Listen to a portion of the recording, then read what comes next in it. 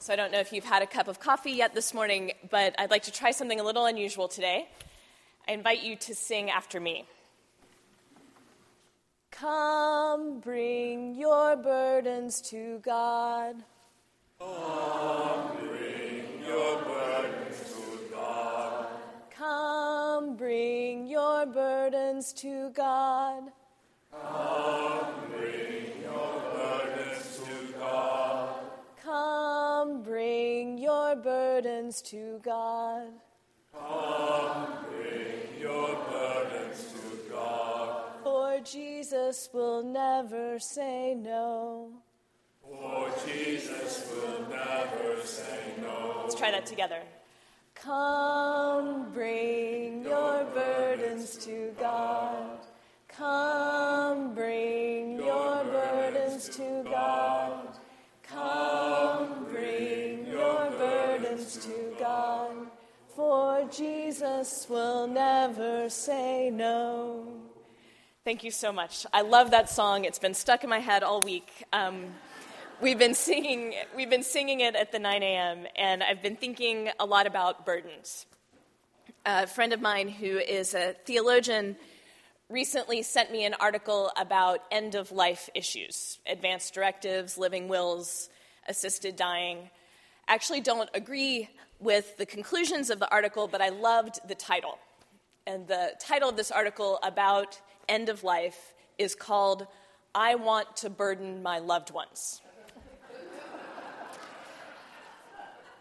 And in it, a well-respected Roman Catholic theologian named Gilbert Meilander talks about going to a community information session at his local hospital about end-of-life issues. And he said that over and over again in the session, people said that they were there because they didn't want to burden their loved ones at the end of life. Didn't want to burden their children, their parents, their partners. And he starts meditating on that recurring phrase, "I don't want to burden my loved ones." He says, "The first thought that occurred to me in my musings was not the noblest." He said, "I have sweated in the hot sun teaching 4 children to catch and hit a ball, to swing a tennis racket and shoot a free throw. I have played games that I detest with and for my children.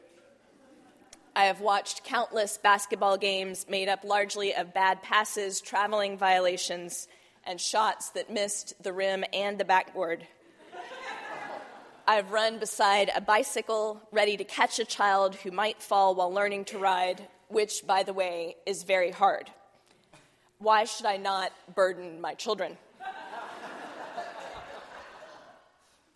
But then he gets serious, and he asks, why are we so afraid to burden one another?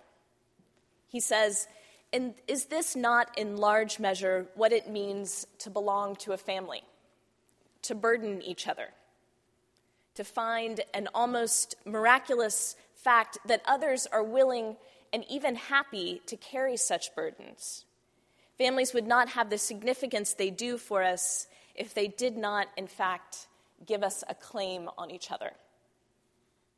He goes on to say that within our families, more than in any other sphere of life, we are presented with unwanted and unexpected interruptions to our plans and our projects. But it's still true that the moral life consists in large part in learning to deal with the unwanted and the unexpected. In other words, you can write the most perfect advanced directives or living will, and absolutely you should. Preparing for the end of life is our Christian responsibility. It's a gift to the people around you.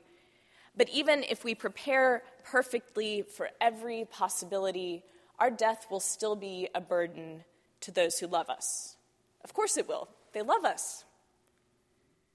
And that's what it means to love, to burden one another, and to find that those we love are willing to carry those burdens for us, and that we're willing to do the same for them. Part of love is carrying one another's burdens. It's inevitable, it's good that we burden one another. And because the only way to avoid burdening our loved ones, our friends, our family members, the other people in our church community, is to hide all of our problems. It's to wear a mask and to avoid being truly close to other people.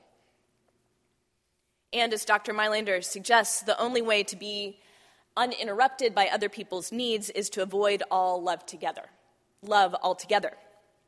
And that's why the article concludes with that sentence, I want to burden my loved ones. To love someone means to share your burdens with them and to let them share their burdens with you. That's why we sing, come bring your burdens to God, for Jesus will never say no.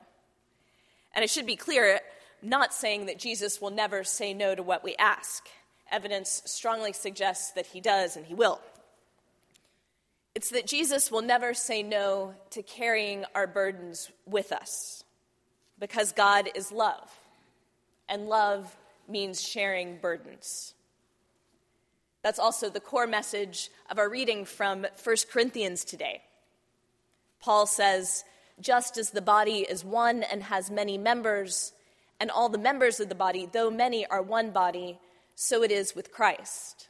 For in the one Spirit we are all baptized into one body, Jews or Greeks, slaves or free, and we are all made to drink of one Spirit.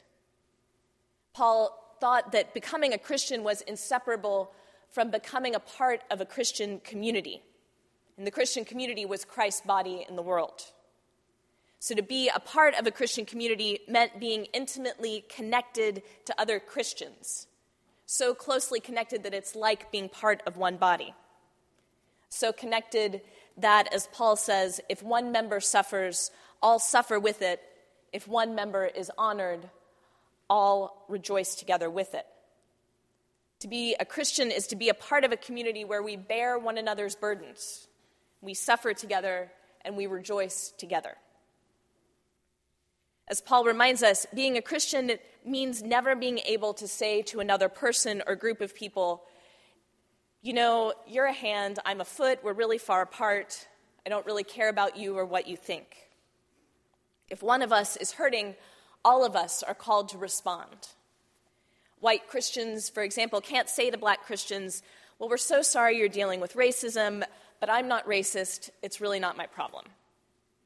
Straight Christians can't say to LGBT Christians, yes, I know things are really hard for you right now, I'm not really personally homophobic, it's not my problem.